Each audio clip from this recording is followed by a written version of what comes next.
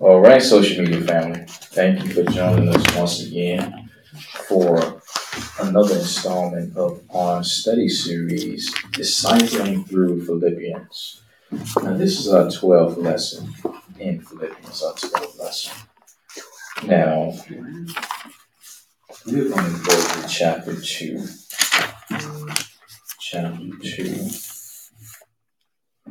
And we'll start at verse 5, and then we're going to go down and we'll focus in on verses 13 through 18. Because we spoke a little bit about verses 5 through 11 last week when we weren't on live. But we'll start there. Let's go to the New Living Translation. It reads this way. And you must have the same attitude that Christ Jesus had. Though he was God, he did not think equality with God as something to cling to. Instead, he gave up his divine privileges. He took up the humble position of a slave and was born as a human being. When he appeared in human form, he humbled himself in obedience to God and died a criminal's death on a cross.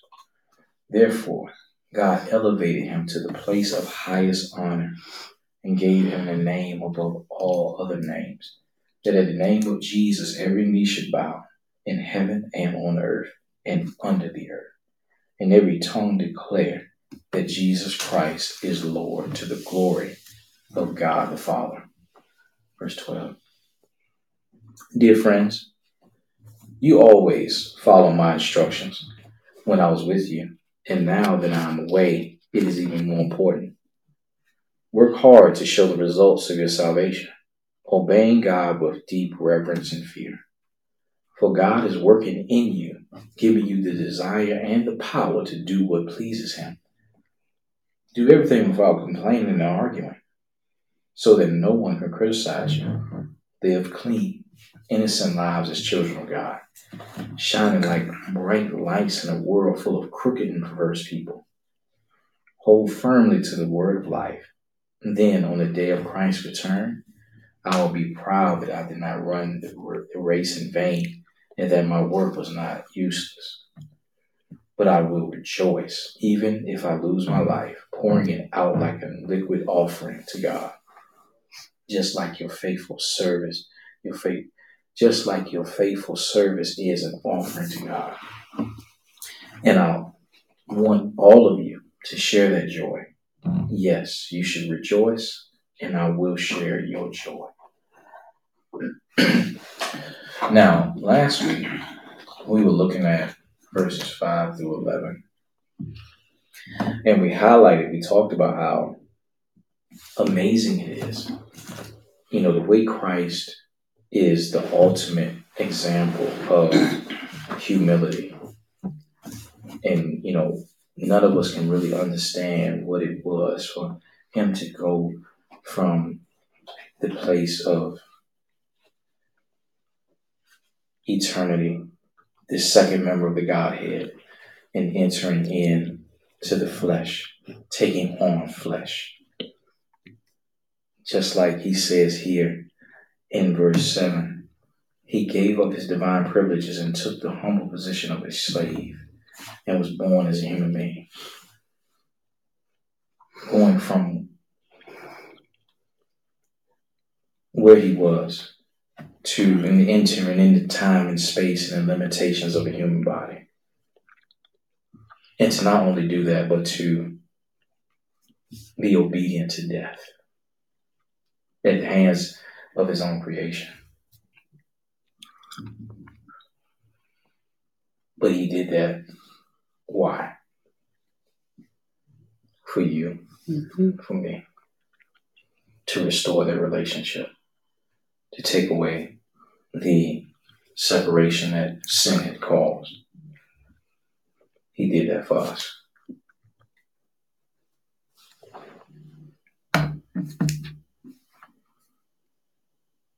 Now, I want us to focus on verses 12 and 13.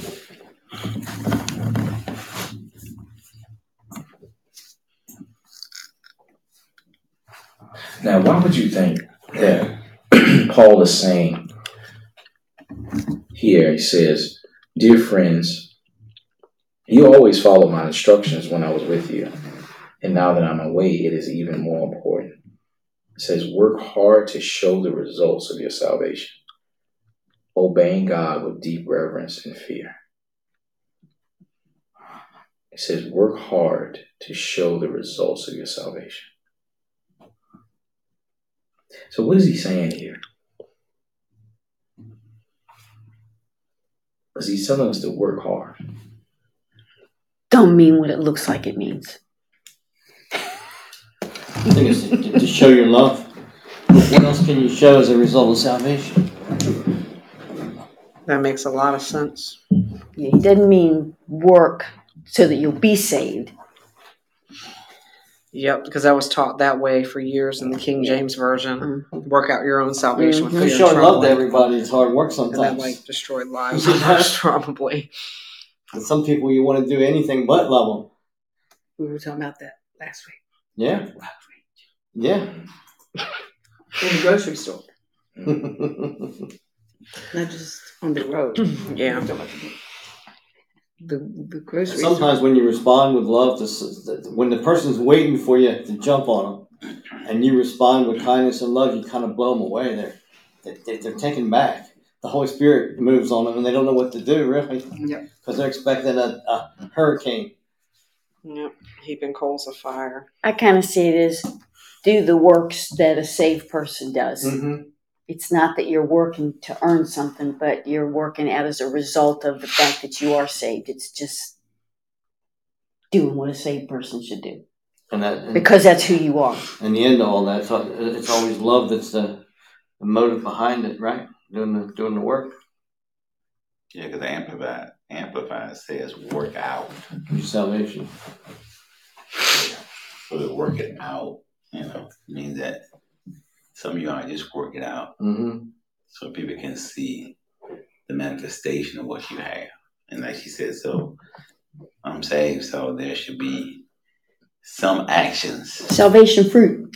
Right. There should be fruit to say, you know what, this is who I am.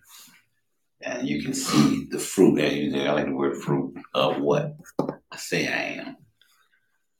And so, but yeah, to work out like you working them out. So you already got it, you work out.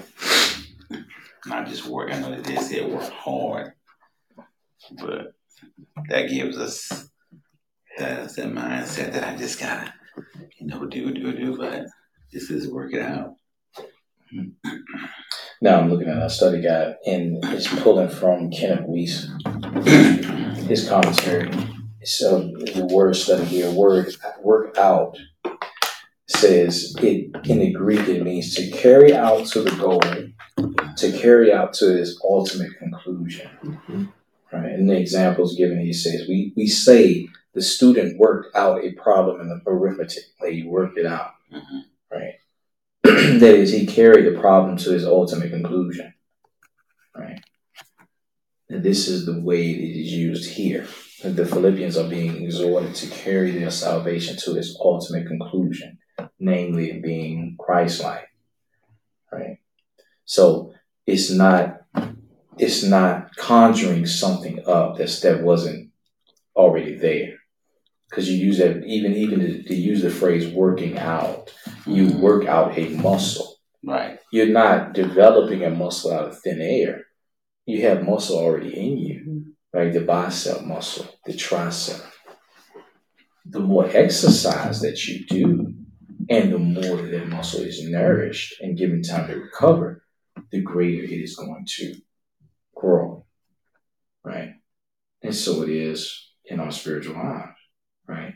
Because we use the word fruit. Mm-hmm. And I know you've all heard the joke where the preacher will be like, have you ever heard an apple tree grunting when you walk past it? Or a peach tree? Yeah. Sweating and screaming, straining. No. it does what?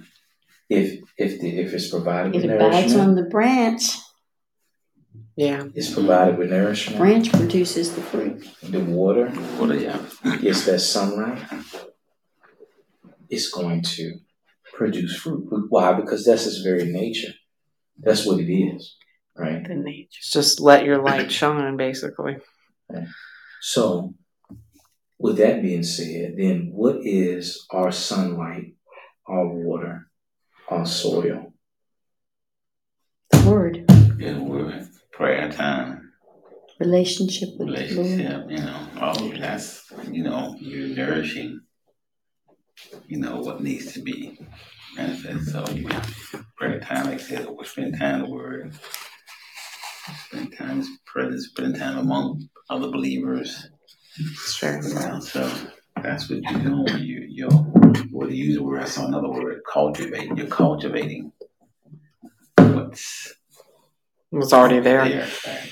Yeah. That's cool. Yeah. Because the seed has what it needs within itself. It just needs the proper environment and nourishment for it to produce. Yeah. Right.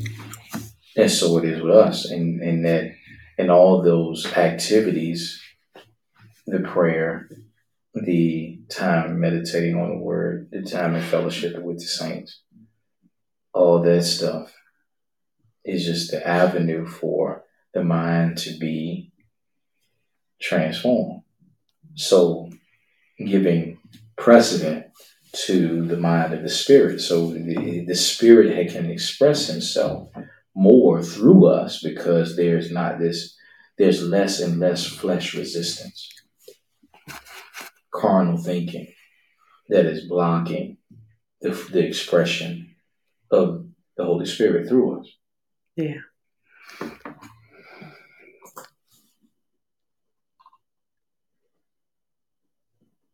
I'm looking at verse 13 in the Passion Translation. It reads like this. He says, God will continually revitalize you, implanting within you the passion to do what pleases him.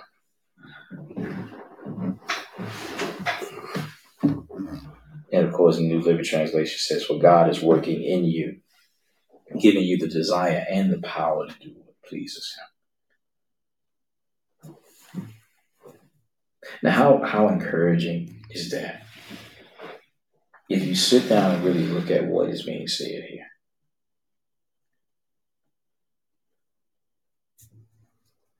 I think you have to be careful not to give yourself the credit for your growth. I think this is Shippers lets us know that he says that God is working you, giving you the desire.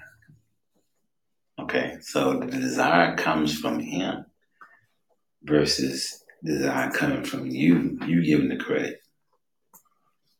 Okay, so if there's any fruit, he should get the glory for it. Not you, because he gave you desire to do it. The desire came from him. It didn't come from you. It came from him. And said, and the desire and the power. So not only did he give me desire, he gave me the power to carry it out. It wasn't my own ability. It was the ability that he gave me through me trusted in him. That's a hard lesson to learn. It is. It really is. Back when I first got saved, I was saved 5 or 6 years. I was at church 3 or 4 times a week. I was in the choir. I was counseling at CBN on the phones. And I'm working my way, right? And I'm thinking, man, I'm doing something. So one time I started looking inside. I said, Lord, show me the fruit that I have. Will you show me the fruit? And I had this little vision of this little scrawny tree with shriveled up dried fruit on it. And I thought, no, that can't be me. Because I thought I was really doing something. The problem was I was doing something. That was the problem. I wasn't letting him do something. I remember an example I saw a preacher do. He said, when because sometimes people, when they're not saved, they try to do good. He said, well, I'm going to do good. Like I've heard people say, well, I'm going to stop cussing. And, he says, it's just like this, okay? He said, but your nature is just to do it. So he said, I'm going to stop cussing. And then that's why you bounce back to what you really do. He said, but when you become saved, you may say, well, you know what? I'm not going to forgive this person. I'm not going to forgive this person. But then the truth, that divine nature in you, boom, bounce back. Say, you know what? Because that's part of your DNA now. It's in your heart then. Right. Yeah. But our job is to submit to that, to Right. yield to it, because we can resist it. Exactly. So the thing is, you don't have the equipment to carry it out. Mm-hmm. You're not going to be able to do it. But for believers, it's just like you said, it's just us yielding to what's already there. And we talk about her developing it to the point, hey, it becomes more natural to forgive versus to hold on to something. Yeah. It's like, hey. Yeah. I think it's like too, when you realize the heart, like you're saying, behind it, like when we're told commands, growing up and stuff, well, thou shalt not do this, thou shalt not do that. Mm-hmm. It's like, it's like when you're raised in church, like, oh, my parents told me not to do this because the Bible says it.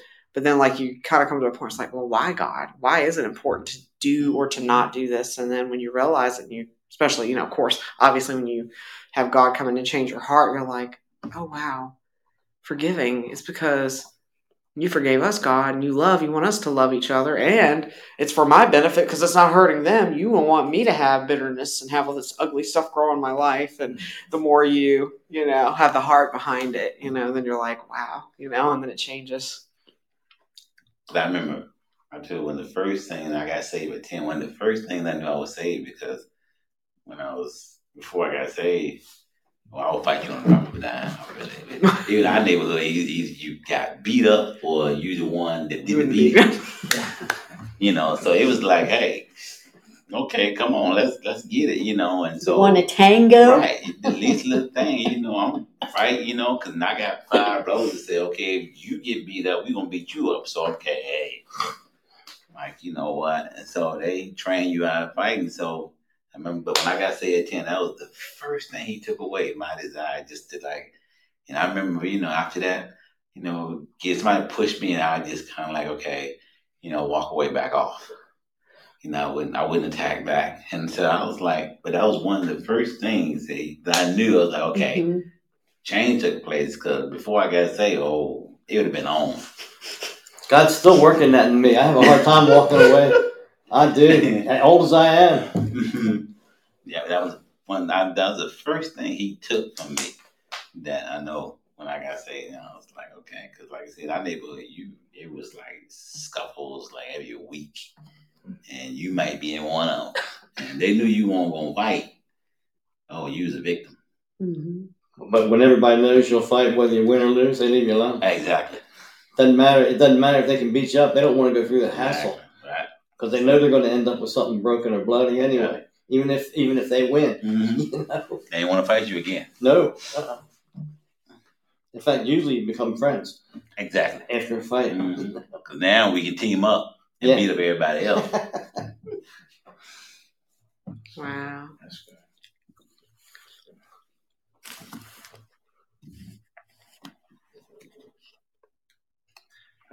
Verse 14 now. It says, do everything without complaining and arguing. Oh. Oh, man. That's a big one right there. Yeah, these ones. In the Passion, it says, they're looking at each other. It says, live a cheerful life without complaining or division among yourselves. Mm-hmm. And somebody might be saying, well, Paul, that's easy for you to say. You ain't living now in this time we live in there. But we got to remember, if you step back and look at what Paul was dealing with, and he's saying all this, and he was walking it out. Mm-hmm. He was walking it out. But I think this is huge, because I think people think it's natural to complain, and we all are guilty of it, but. And for me, when I do it, I have to catch myself and say, you know what, this ain't right. So, but in society, I think if you complain, it's easy to get somebody to join with you, especially when it comes to like the workplace or sickness. We just swap testimonies, and then we just one bigger. Oh, I had a headache last week. Oh, I had two. Well, mine. Well, I know people compete to see who's the sicker one. You know what? My back was hurting last week. And it's there for 3 days. No, mine was for 5 days. And I listen on a daily basis. I'm saying we just swapping sickness stories. Trying to outdo one another. Yeah, trying to outdo one another. Another easy thing too, and I'm sure you can relate. Anybody who's worked in any workplace can relate.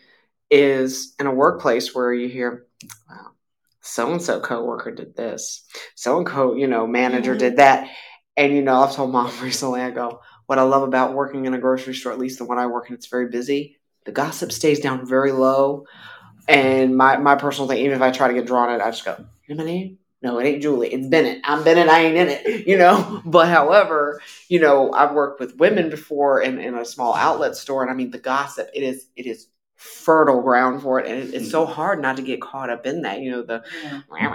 She was doing this and that, and she was running around. And I know she. I'm like, oh my gosh, But yeah, it's easy to get caught up in. Yeah. Now, why is it so easy though? Why do you think that is? That's a challenging question. Because the devil anoints it. Terry had the right. Yeah, I agree. Good question.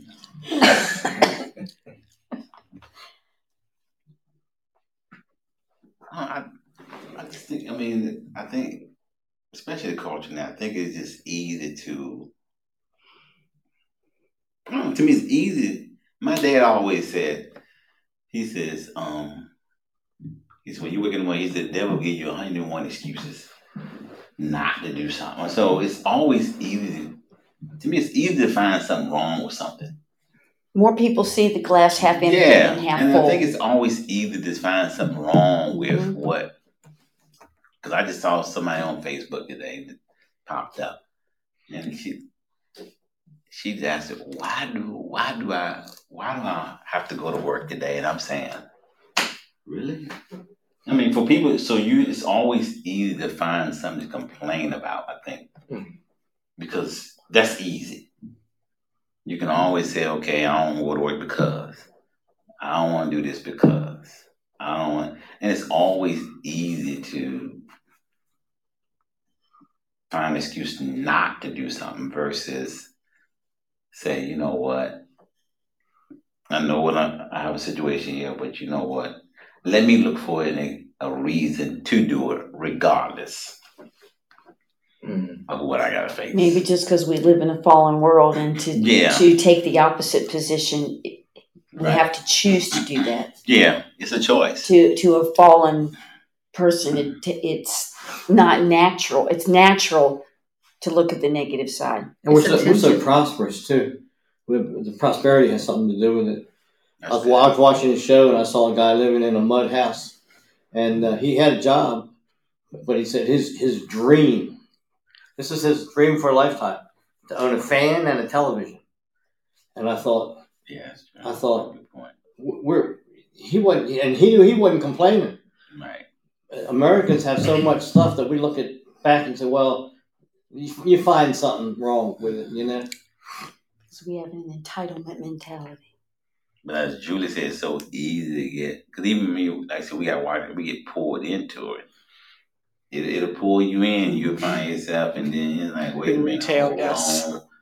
Hold on. Let me put the brakes on here because this is not where God wants me to go, And then, I pay attention now. When my mind is going to a place what's negative and I'm focused on negative, I see my emotions change with it too. Yeah. Mm-hmm. I'm very attentive. I catch that now. It's like, okay. And it's like, okay, I'm feeling bad because I'm focusing on this.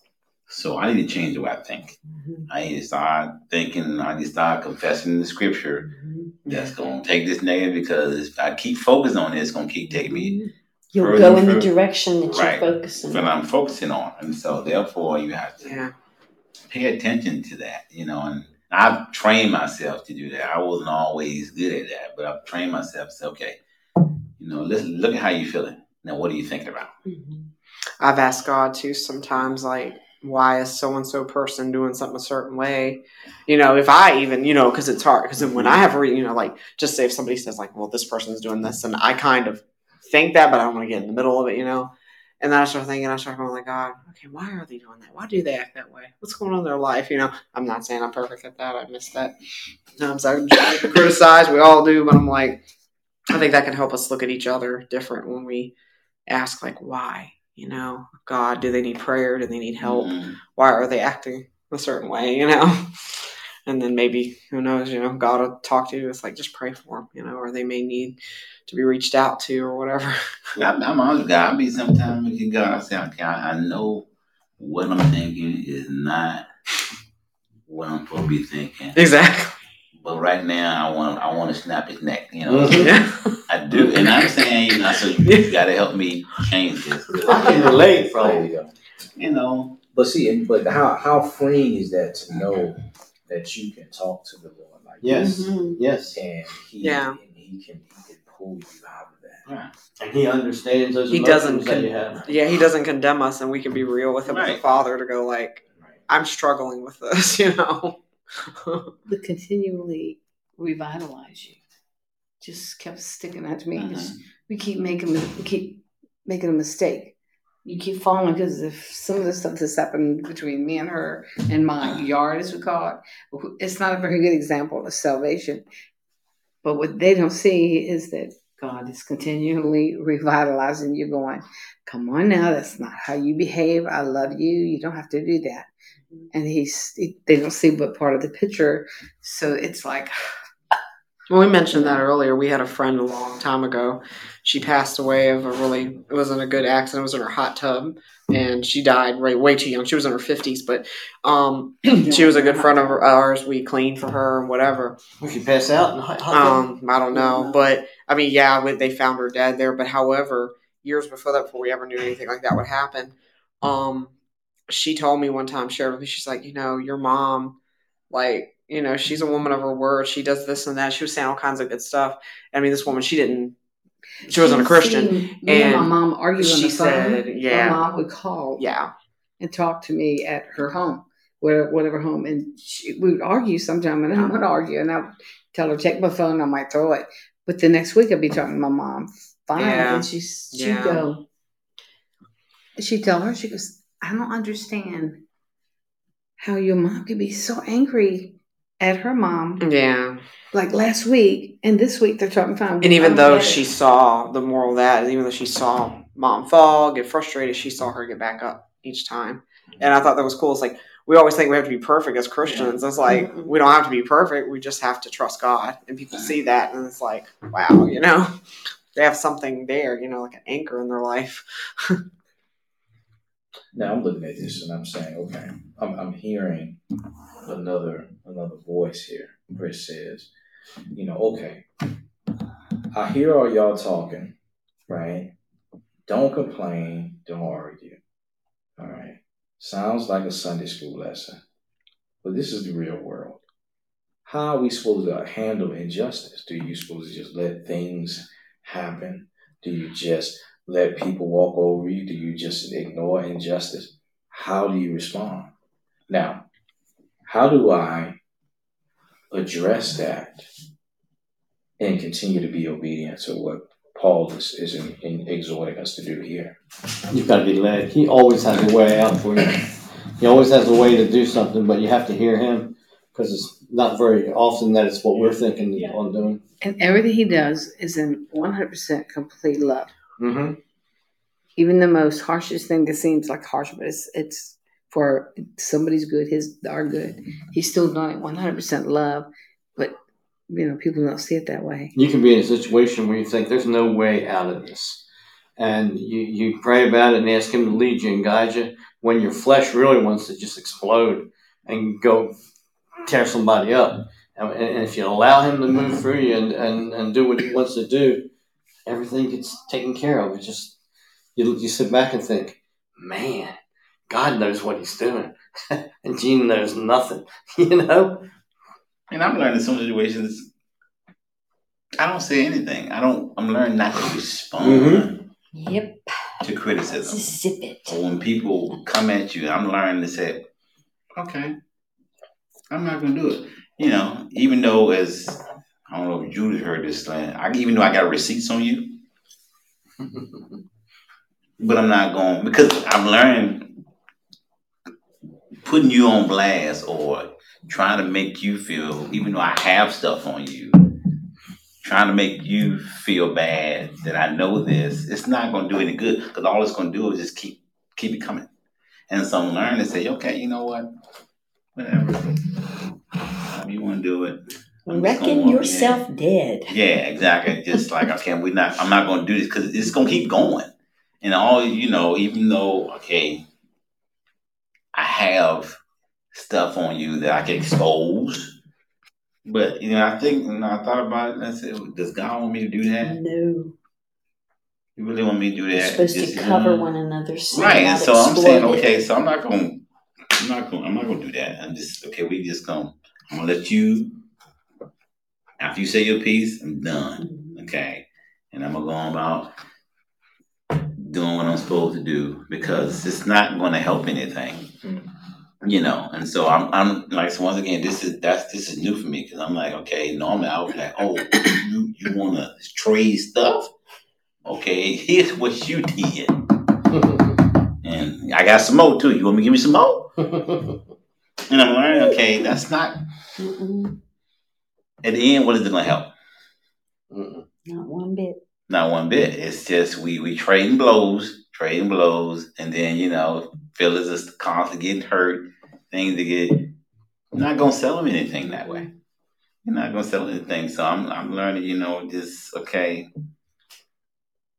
walk in love, okay, whatever, just. I heard Andrew talking about. He goes, "There's times you're supposed to stand up for yourself, but in the right way, right? And so that sometimes is the hardest part. You go, what is the right way? Then you have to ask God." He used an example, Andrew did, which she said right there, and this is probably one of the ones I think this is real, like we say in real examples. Like if you're going to like a church, and we've been in that situation, Mom and I, it kind of hit home for us. We always thought, and I think a lot of us that came from the belief system, you don't say anything to the pastor. You don't say anything to the pastor. It's wrong. He's anointed of God, like that. And we came from that, and we didn't realize, we would read Andrew Wommack's teaching articles at first. We didn't even listen a lot. We just would read, and he had talked about, a healthy way of standing up for yourself. And he used that as an example. And he goes, it's okay. If you need to, a situation arises, go to your leadership at your church and say blah, blah, blah, whatever. And if they don't agree with you, you shake the dust off your feet. You go, I'm going to have to, step away, but you don't be mean. You pray blessings over them. And that's the way to, I ain't got to get a praying blessing. Yeah, I know, right? But another level it was cool to see. That was just an example. I remembered. It was praying blessings right now. Yeah, I know, right? Just shutting up right now. Excommunicating him right now. Well, saying That's nothing better than the point at which you feel totally free. Yeah, that's where the liberty comes in.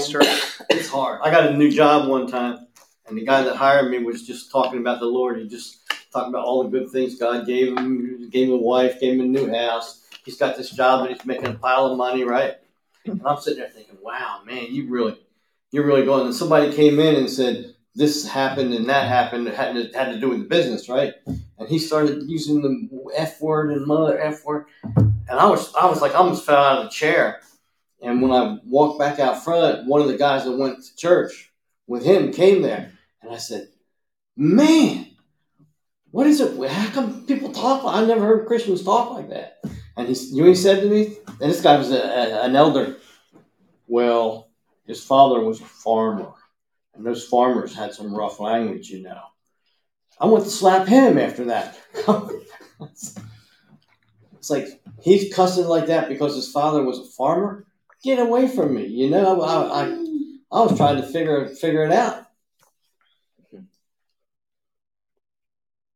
Yeah. You were talking earlier. It made me think about Galatians 5, where it says, but if you are always biting and devouring one another, watch out. Beware of destroying one another.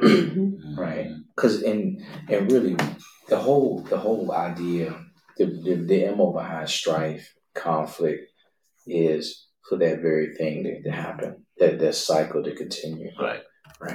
And that's the reason I asked the quote, brought that up about the whole thing about injustice. Like, how do we really flesh this out? Right. Because the thing about it is, if the scripture says what it says, don't complain.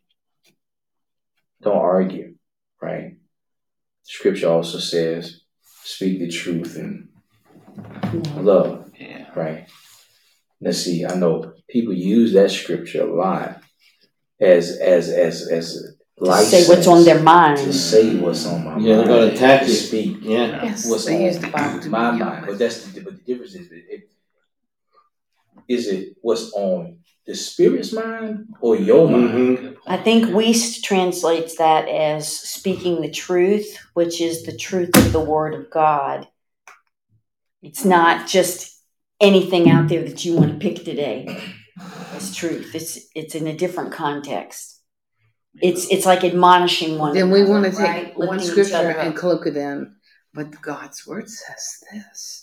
And I needed to tell you this because this is, and the fingers going like that. And they got the word, but it's like taken out of context. And there's no love there. I had a minister a long while back, probably 6-7 years ago. She told me, I had went to her. I needed some help for some things. Mom and I both did.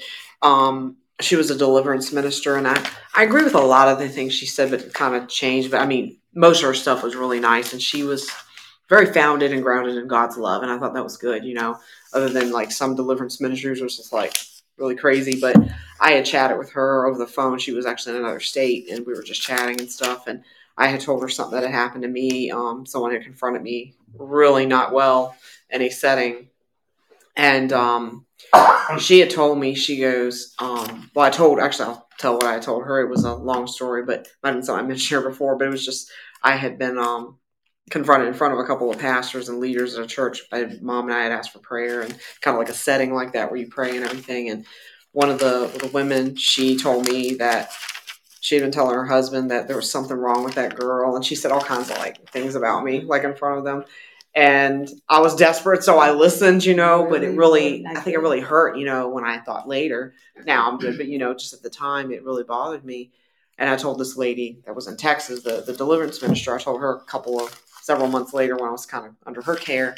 And she told me, she goes, I said, do you think it's right for that? I said, it didn't seem like that was what that lady needed to do or whatever. And she goes, how I feel about it, she goes, anything that's not done in love, it's not right, or anything that's done in love is. And I go, that's the thing. I think when we feel like somebody is doing something wrong, that's where we go to God. And then even if we say something, it's like, are we doing it because, like we said, it's getting our benefit, out of it? Or are we really thinking like, I don't want them to hurt. I think they should know this is going to hurt them, I don't know. That's just my thought, It's like being done in love. It's number one. And honestly, too, when we talk about love, we got to understand, okay, what is the scripture's definition of what love is? Mm-hmm. Always thinking the best of another person. Yeah, let's go there. Yeah, I want us to look at that. Because, in some instances, that whole premise of speaking the truth in love is just license to tell somebody off. Right? Yes. Right. So, all right, look at that. Excuse me. 1 Corinthians 13. All right. Now, I'm reading this in the New Living Translation, so it's real plain here. All right. So, verse 4. Love is patient and kind. Patient and kind. Love is not jealous or boastful or proud or rude. It does not demand its own way. It is not irritable. And it keeps no record of being wronged.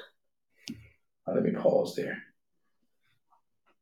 I've seen just the dialogue we've had up to this point. We didn't miss all this. And some of the conversations we talk about, how we can get into these dialogues, whether it be at the workplace or amongst friends or amongst family or whatever. And you get to this place where you're trying to one up each other. Right. Right. But Scripture says, keeps no record of being wronged. That stuff is it's not easy. Especially when somebody pulls your card. Right. When they like, you know what? Why you keep acting like you all such and much?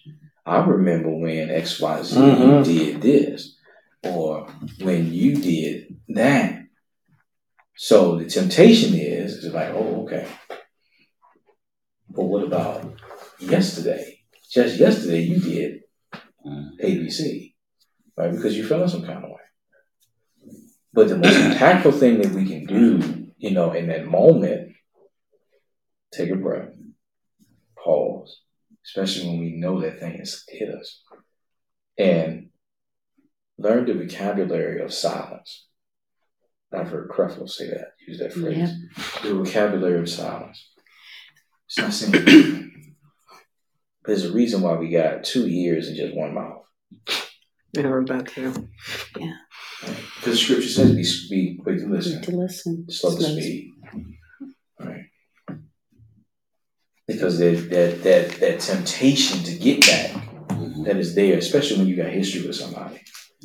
It's not easy to calm that natural carnal response to want to get back, especially when you know they're trying to push your button, and they catch you on the wrong day.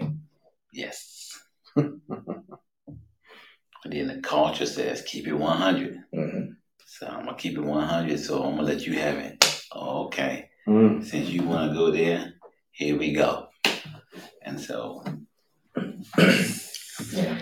And this is why I keep, I think about, this, and like we can read Scripture and we can hear teaching, but when the rubber meets the road, how do we live this thing out? And this is the thing I like about what we do here, our study, because, just talking about how do we really flesh this stuff out?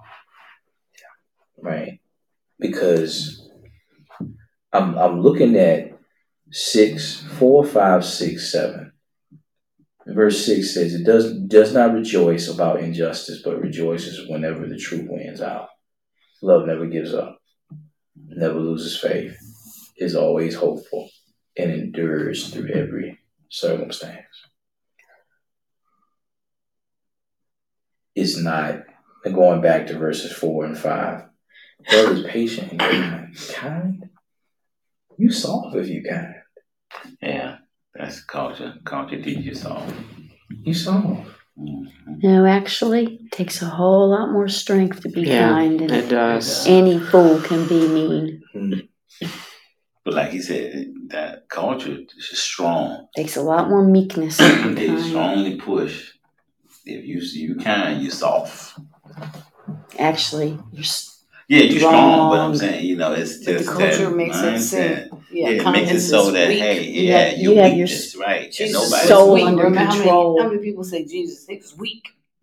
He was a weak man. Look at him. Yeah, I've heard that before. Yeah, I've heard that myself. The Bible they've been reading. They told me it's oh no, I know. Jesus is just a crutch for you. Weak. And I said, a crutch. I said, he's 2 crutches. I said, I need him under both arms. I said, I don't need him just under one. I mean, shucks. He's not, I like that. He's not just a crutch. he holds me up. Yeah, the foundation. And they said that to mock you, but when you come back and say, you're right. But he's both crutches. He's not one crutch. Then it kind of takes the air out of him. And I'm not on pills, and I'm not drunk, and I'm not seeing a psychiatrist, Yeah, but I love what you said, that patient and kind, and for society that means doormat. Yeah, that's what that means. That to them it means doormat. Mm. Oh, you want me to be a doormat? No, I'm not gonna be a doormat. If you make yourself one, you'll be used as one. Right. And the thing about it is too, it's like you can read this and you can take this out of balance. Yes. You can.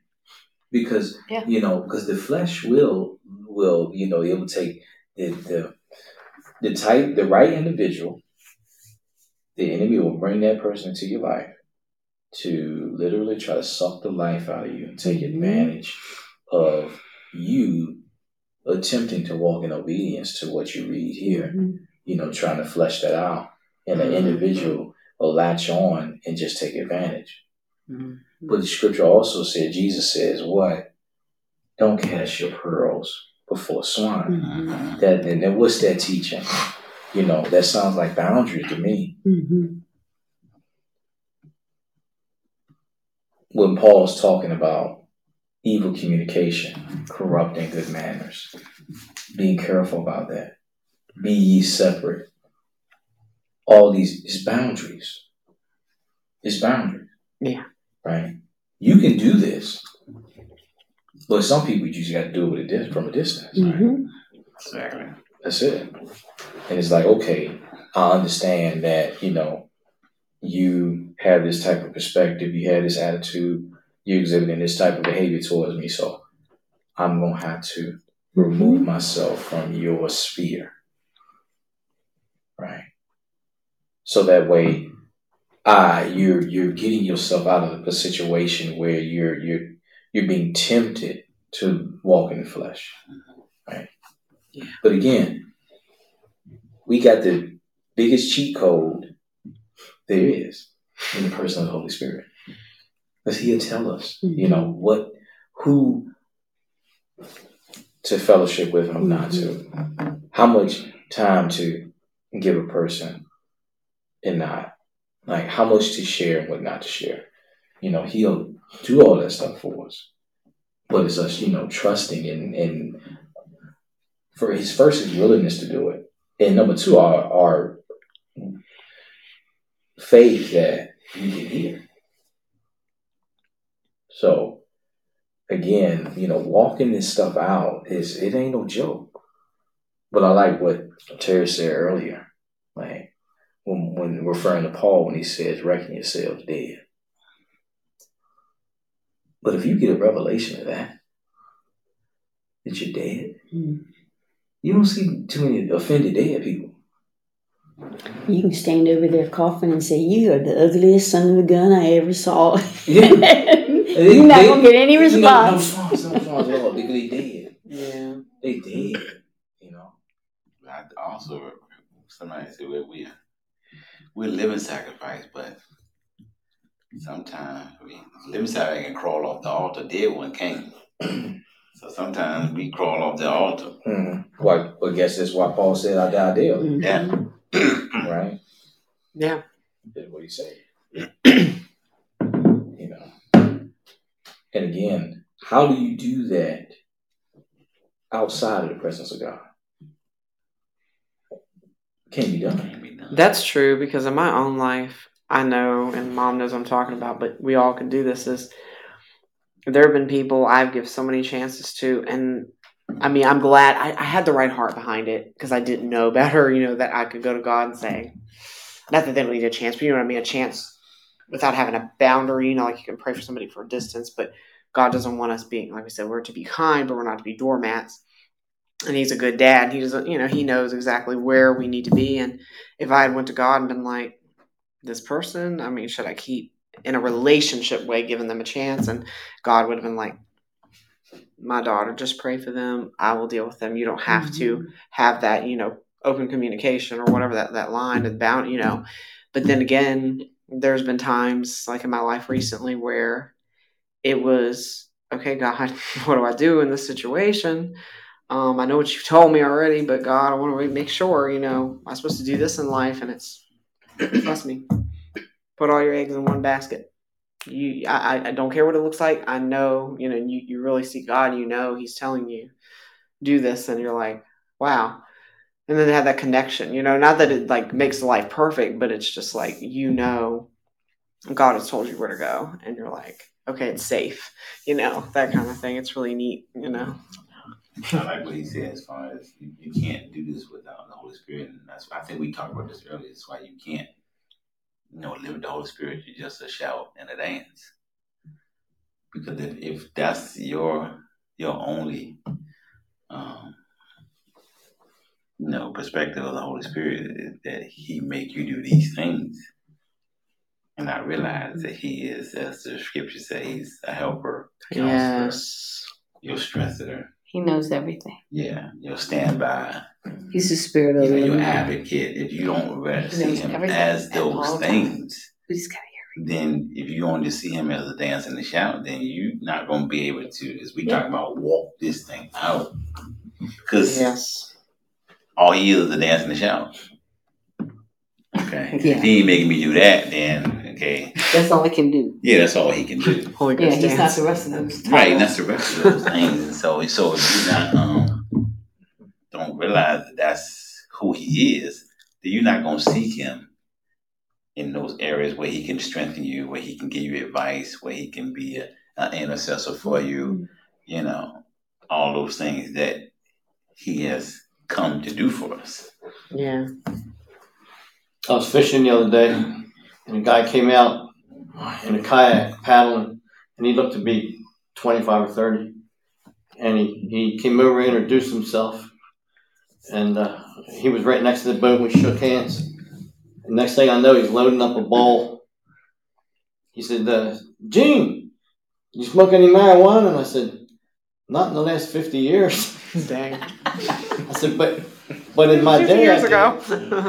But we had this little conversation, and then he came over and he said, when are you going to leave? And I told him around 3:30. He said, you think you could tow me back to the dock? Now, usually, I knew somebody smoking dope and stuff. I wouldn't want nothing to do with them. I said, I'd be happy to. And he said, you got any ice? I said, I got better than that. I said, I got some soda, cold soda.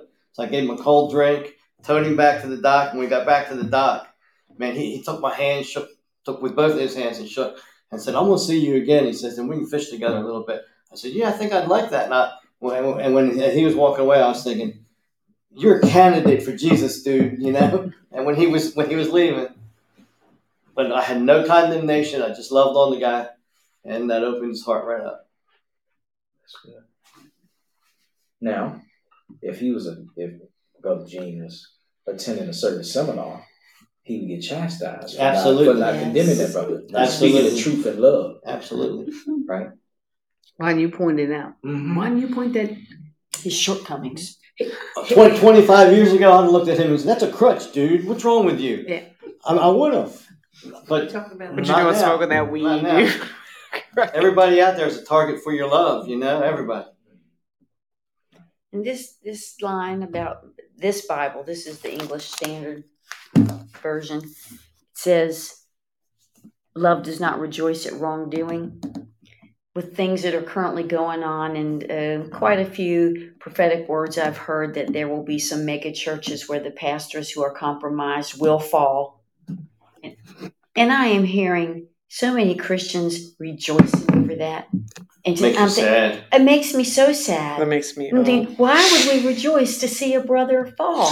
It just makes me sick, man. We were talking about that earlier about certain ones that it's been a while back. They had people, when they were in the spotlight, they had all of these pastors backing them up. But when they fell, all of them ran. Mm-hmm. And they're like, oh. Mm-hmm. Instead of going in quietness and coming to him and said, what do you need? Now, Swaggart's back now, and he's got a powerful ministry. Jim Baker's got a powerful ministry. And I tell people, I'm so happy that God restored these guys. And they look at me like, why?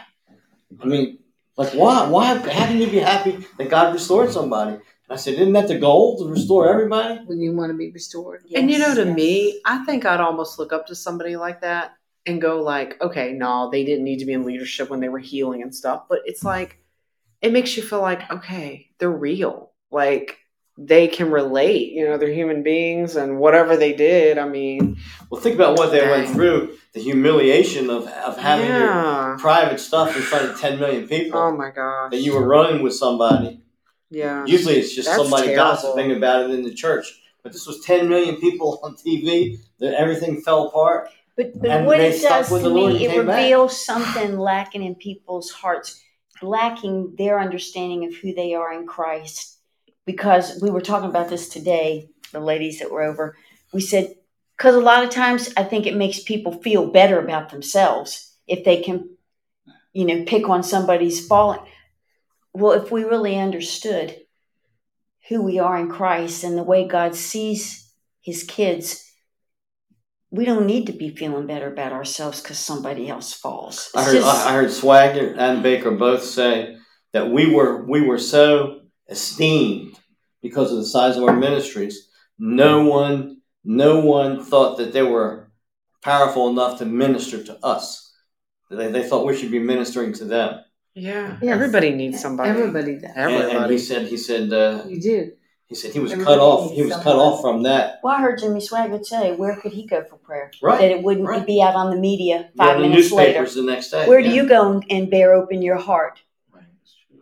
We were on a team at New Covenant that they called the Barnabas team, and our job, it was started, we were the original people on there, to pray for the needs of the leadership of the church. And we would assemble once a month, we'd get together, and we would have a list of their prayer needs. Well, when we started out, you could tell they didn't trust anybody, and we got real general I'm sure. things. As 5, 6, 7 years went by, we were getting very personal because they realized not a word was ever leaked out. They could trust the 6 of us to really do nothing but pray for them. But that's risky. It is. Mm-hmm. Where do you find that when you're in leadership? And so that's why I think they hide things, not intentionally, but where do they go? That's what I'm saying. On the other end, that's where people were missing it so bad. They thought they didn't have any needs, and that's one of the wrong. They probably have more than anybody. Exactly. Yeah. Exactly. It's a big target. Because people don't understand the target is on your back. Mm-hmm. The more influence that you have, right? Yeah. And it's like amazing how people like lust after position and affluence in these titles. It's a hard place to be. Really Yes, it is. For real, you don't. That's right. Because you're thinking about the pomp, the prestige, the big chair, the big piece of chicken at the picnic, the honorarium, all this type of stuff. Mm-hmm. You ain't thinking about the spiritual warfare, all that gossip, and the headlines. All that type of stuff. They're backbiting. People just jockeying for position. People being fake right in front of your face, waiting for you to slip to stab your back. All that type of stuff. And this is in the church. But people don't, Oh, a whole lot of times the church is far worse than the pagans. Remember all the stories Jesse Duplantis would tell about his airplanes? He said he never had a problem. The pagans used to come and say, "Go for it, brother." They would think it's wonderful. He says the only persecution I ever got was from the church. Yeah. My thing, when I know God dealt with me as far as self-righteousness, it was through Creflo Dollar. I know when I realized that was who I was, because I think he made a reference to self-righteousness, just like cancer. You know how you can have it. You may not feel no way, but you can have it. But you think you're fine because. And that was being, and even through this ministry, I've learned, to God to help me with that as far as, so now, like I said, when I hear certain things about pastors, I'm not like, he or she is this and that. And then, there was time I would go to work and say, did you hear about We're not supposed to be quick to believe evil about people. Right. And I'm saying I had to learn how to do that. And even God tested me recently as he talking about people confiding in you, because when you're a pastor, or when people think you're a pastor or a minister, they think they can come to you. And I think I told him recently, a guy came to me at work, and he called me. He was like, "I need to talk to you." And I was like, "What do you want to talk to me for?" Because he ain't never asked to talk to me. He wanted to talk to me. So once he poured out his heart. About what he was going through. And I was like, okay, well. And, so, and again, one of his statements was, he said, I ain't trying to tell my business to everybody. He said, but I'm telling you, so, and I, it's like, wow. So he trusted me to tell me that, and not the whole workplace know about it. And so it was like, okay. And it was a test of me because I'm saying, okay, if this guy trusts me to allow me to be vulnerable enough to tell me what's going on in his personal life, and then, okay, he must have saw something in me to be able to trust me with this information. Right. So why am I going to betray him by going out and telling, I ain't tell nobody but Jesus, that's it. And what he knew, because I had to tell him. But the thing is, you know, like you said, to put yourself, for people to put you in that, especially your minister, people got to be able to trust you. Well, I saw, this is not a Christian thing, but it's the idea, this officer showed such love. I saw it the other day. When he graduated high school, he wanted to be a police officer really, really bad. So he went to one that was seasoned in the area that he knew. He asked him right out, he goes, what do I do to be a police officer? He said, I really want to be one. He goes, I wouldn't wish that on nobody. And this was a seasoned officer. He goes, I wouldn't do that. I wouldn't wish nobody to do what I do. He said, it's just kind of like, oh, okay, I didn't expect that. So he went off and he went into the army, did some other stuff. And he goes, then he just couldn't get rid of it. So he went back and he was talking. It was the story that I was looking at. He was helping this lady. He had graveyard shift, 11 to 7. He said, I say a lot. And what's so funny is listening to him, he never used bad language. He used a couple of crude words, but he didn't use any bad language. And he was helping a young lady who was getting ready to have her 5th child. She was dealing with, she was on drugs, but she had left her husband, not in a mean way, but she knew he wasn't doing anything. They were almost homeless. And she had this drug problem. He treated her with 100% love. He didn't try. He said, I know who you are. I've seen you before. He fed her. The people he went through, they paid for all the food. He was going to pay for it. He just showed her love. He fed her out. Someone tried to help you, take you to this place that she could go to. And she already had all these children. Her mother had the others. He wasn't condemning her. He was not chastising. He was just saying, what can I do to help you? He just continued to show her pure love. And he never criticized. And then he went on explaining. He goes, and she goes, well, and she was so articulate. One of her relatives was in the same police force as him. And she said who it was. And he goes, I'll have to look him up. He's probably older. He was a detective or something. And she knew all about that, but it's the way he handled her. She was very articulate too, but it was always showing such love and kindness to her. He just kept telling her, he goes, I just wish you the best. I hope for the best. He was going out of his way. He was putting himself on the line to help her. And it was the epitome of love. And he said, I've been doing it for 8 years. He goes, I finally got back into it. He goes, it's a lot. He goes, but I love what I do. And you could tell by what he was doing to her. He spent a lot of time. He went out of his way to take her to the center that would take her because she was pregnant. And he was wishing her well. He goes, as she was being escorted in, he goes, I wish you the best. Because I hope I don't see you ever again, except in some good way. Awesome. And it was such love. And that was not even the church. This was an officer in the middle of the night letting a lady who was dealing with drugs, pregnant with her 5th child, she didn't have the others, eating off the hood of his cruiser. I said, that's love. That's what the church is. The church. We're taught. I mean, nobody really thinks about this, but as a teacher, we were always taught when grading papers, you're looking for the mistakes. And about 15 years into my career, I listened to this Christian couple, and they had one of their children's primary school papers, with the wide lines, and the boy was learning how to write. And they said, okay, look at this. He was practicing, say, the letter A. So he had A's all over. And the teacher would take the big red pencil and circle it and, make a comment about, and so he said, look at the difference. He got another piece of paper, and here's a letter, and she'd circled it in red, and she said, beautiful A. In other words, show him which ones were right so he could model what he had done right. If all you do is pick out what's wrong, you still don't have an idea of how to correct that. That completely revolutionized the way I taught grading compositions anymore. I'm looking for, so I would end up writing things like great topic sentence, wonderful use of the accusative case. Wow, you got the passive voice down. It just completely changed. And my kids were more motivated to write because they, wow, I see what I'm doing correctly. And then they knew they could keep doing that. And yeah, that doesn't mean you don't correct anything that's wrong, but the both, and I quit using red ink.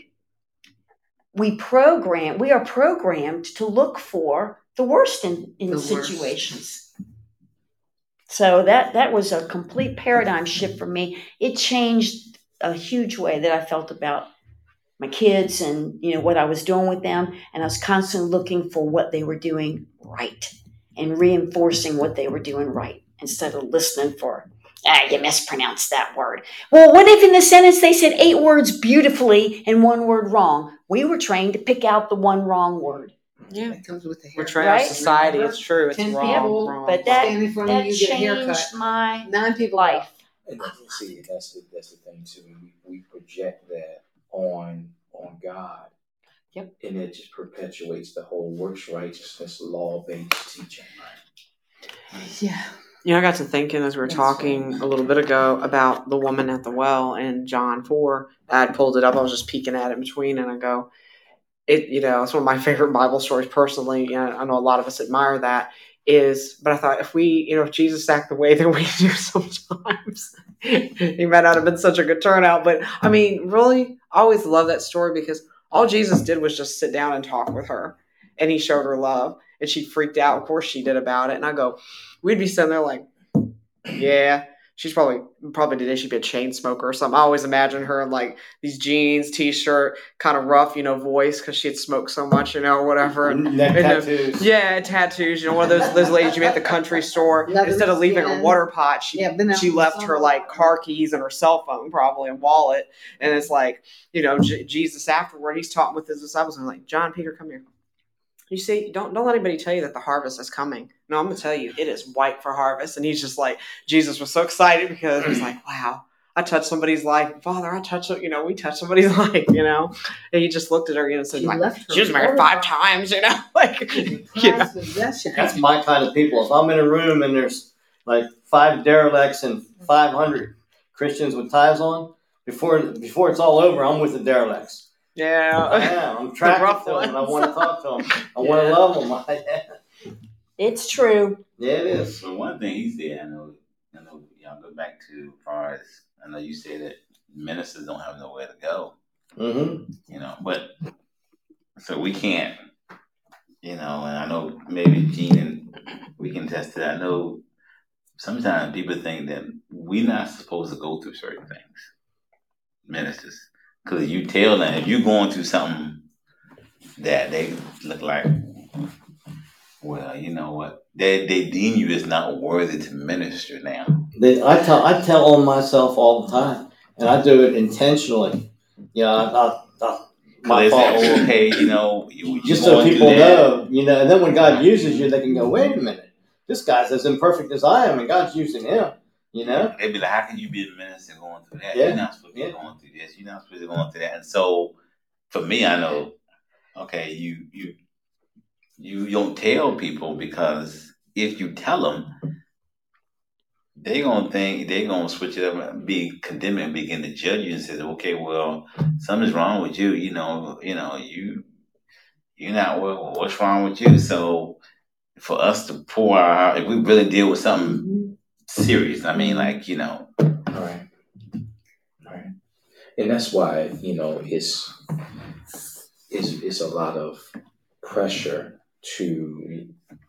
for men of God that are pastoring under the old church model where, the pastor's like, he's the set man, right? The go-to for everything. It's supposed to be perfect, right? Oh yeah. So it's supposed to be the model of perfection. You got 400-500 or more people in this particular flock, and you got all this stuff that you have to deal with in that position, and it's like, who you want to talk to? Right. Because even your deacon board, you supposed to be able to talk to your leadership, but it's like a lot of times some of those you talk to some of those deacons looking for your job. Yeah.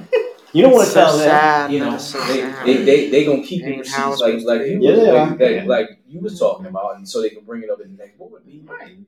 Right. So it's just the antithesis of what love is. Mm-hmm. Right. Because right here it says love is not jealous.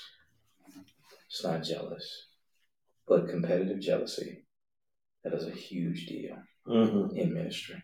Competitive jealousy, like just like that Saul's spirit. Right. And then look at verse 7 says in the Amplified, love bears up under anything and everything that comes, and is ever ready to believe the best of every person. Ever ready to believe the best of every person.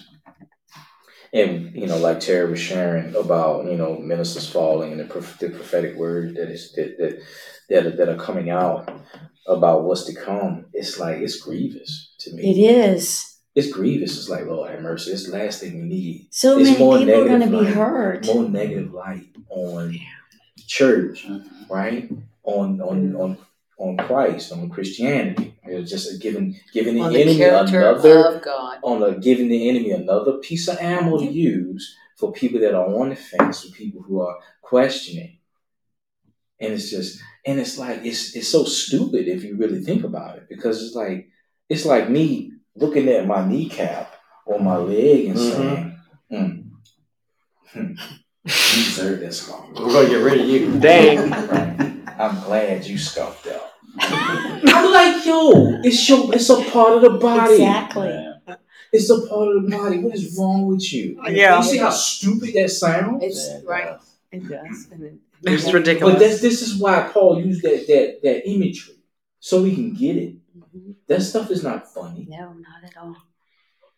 It is grievous, and really it's a call to prayer, to say, Lord, if it be any way for this to shift, yes, for them to get out of their place of compromise, yes, for things to get turned around, Lord, and your will be done. Let it be.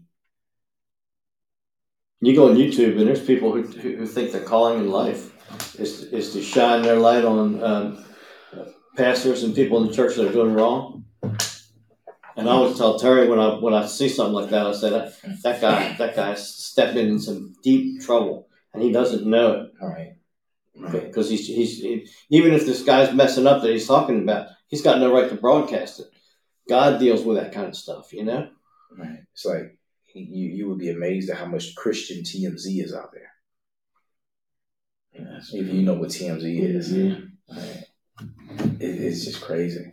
And I'm like, this is not doing a service to the body, And it's one thing to say, okay, this behavior is, this is something that we have to really pray about.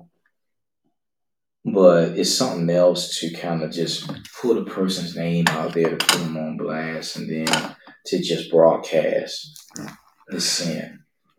As if, Well, first of all, how do you even know it's true? So much of the stuff that's being said, well, where's your source? I've had people look at me and say, okay, let's just use somebody that's not religious. Somebody the other day, you had the TV on and the governor of Florida was speaking. And this person looked at me and she says, he's not who you think he is. He's not everything you think he is. He's not who you think he is. You know my response and I want to say, I said, the people in Florida love him. I'm thinking they know him. I don't know him, but they know him and they love him. And who's your source? And what makes you so sure that your source is it's appalling to me. This lady, she says something don't go about there. everybody. But it just... I'm sure she says it about me when she goes somewhere else. Whatever. But I could care less. I think that's where relationship with each other is important too, though, because, like I said, I'll mention sometime a friend of mine, very good friend of mine, she's in a different denomination than I am, and we talk all the time on the phone. We've even talked more recently for a while. You go through, ups and downs with friends, nothing bad, but I mean, we've been chatting a lot, and I go, I don't agree with everything she believes in her, way of looking at God's word. I'll say it that way. She doesn't agree with everything of me, but I go, she got a lot of love to give, and I got a lot of love to give, and we both know that about each other. And even though she may believe we should dress this way, I believe we should dress this way, we both know when it comes down to it, she had a crisis happen with her vehicle, and she had shared it with me. It's okay now, thank God. And I kept encouraging her. I was like, you're a daughter of the King. God's going to take care of this. She's like, I know, sis. I know. She calls me sis, and it's amazing. But anyway, she told me she called somebody outside of her church, and she had asked her pastor about permission. Like, is it okay if I do that? And he was like, sure, it's okay, to help her at the dealership that she was dealing with her car. And he was able to pull strings. They talked about it. And I said, that's great, girl. And she goes, and even though he goes to a different church, I'm glad and stuff. And I said, girl, and I know, I'm even different than this guy she went to. Like, they at least have the same denomination. Like, I'm different in that way. And I said, girl, would I have your back?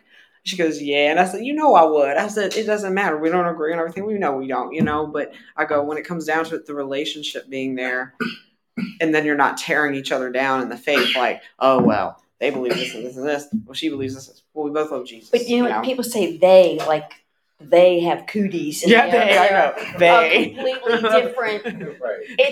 It's the ecclesia, for heaven's sake. Yes. We don't understand. Yes. But like knowing somebody, and I love that Mom and I we love talking here and stuff, and talking about Andrew Wommack, for instance. I'll use him as an example. He's been blasted by a lot of different like YouTube videos and people getting together, and I go, I don't even go on what I read about him. I go, if someone says, Andrew Wommack, he's a heretic and he's a charlatan. I stood in Charlotte, North Carolina, had him pray for me. I talked to 20 people who knew him for 30 years, and I go, I know that man is a man of integrity, So relationship, it's so important. He's a charlatan? You mean he's from Charlottesville? Yeah, exactly. Yes, he went to Charlotte? Yeah. Okay. Charlotte? Yeah. It's so important to know. No, he's a Charlotte. I was working one time, and a man came in. This is 30 years ago, and he was just beating up on Pat Robinson. Oh. He just in there for the money. He just this, he just that. And I was counseling over there, right? And I said to him, well, he's got 400 or 500 full employees. That was back then. He pays them pretty good.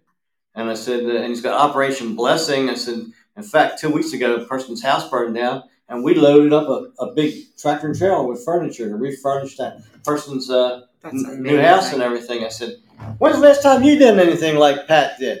And this guy, when he came in, he was saying, F Pat, F, this guy's no good. This guy's, and after I got done saying that, he shut up and left. But I was so mad at him, I thought, you're beating up on people you don't know anything about. That's the truth. They don't know. And see, look at verse 15. Yep. To close out, it says, do everything without complaining and arguing, so that no one can criticize you. Yeah. Live clean, innocent lives as children of God, shining like bright lights in a world full of crooked, perverse people. Because see, people can say what they want to say, but they can't deny truth. That's right. They can't deny truth. That's right. So just like, the example that Gene gave. When them trucks was pulling up to that person's house, the news wasn't there then. That's right. This show that. Right. But see, again, us as believers, if we wouldn't be susceptible to that stuff if we were really loving each other. Not just the set we claim in the spirit. When I say set, I'm talking about, your Baptist set, or your Methodist set, or your AME set, or your Church of God set. But we were just embracing each other as followers of the Lord, and really looking at each other as another part of the body. How can you hate your own members? Yeah. Nobody looked at their hand and was like, forget you. I don't need you. I don't hate my hand. I hate that. Or your foot. I'm tired of you. No, sir. Mm-mm. But again, that's what we are. We are all members of one body. One body. When I was in Louisiana for the Hurricane Katrina, there were you could smell food all over the place. And Pat Robertson had Operation Blessing there. They were cooking. And just handing out food to everybody. The Baptists, they brought in laundromats and toilets in tractor and trailer so people could wash their clothes. All the big churches were represented there with food, clothing. I was really proud of the body of Christ because all the different ones, they were all there and they were all giving everything away. They were working together. Yeah. And why wasn't that on 6 o'clock news? Exactly. Right. In fact, we loaded up a truck with stuff, and we were going to take it inland, figuring that maybe some of these people inland needed it more. And we went 40 or 50 miles inland, where a hurricane didn't hit so bad. And we had a pickup truck full of canned goods, sodas, drinks, laundry stuff. And we were pulling into different churches and saying, "Hey, we got stuff for you." And the guy said, "Oh, we can't take anymore." He said, "We don't have any room for it." I mean, this country just went out of their way to really bless them. And in every corner lot that was empty, parking lot, there'd be clothes stacked up 3 feet high. I mean, you could go through there and pick out clothes for the next 100 years. Wow. But it was really like an outpouring that really, you really was special. That's good. All right, social media family. Thank you for It's time joining us. already. We'll see you next week. Too quick, I know, right?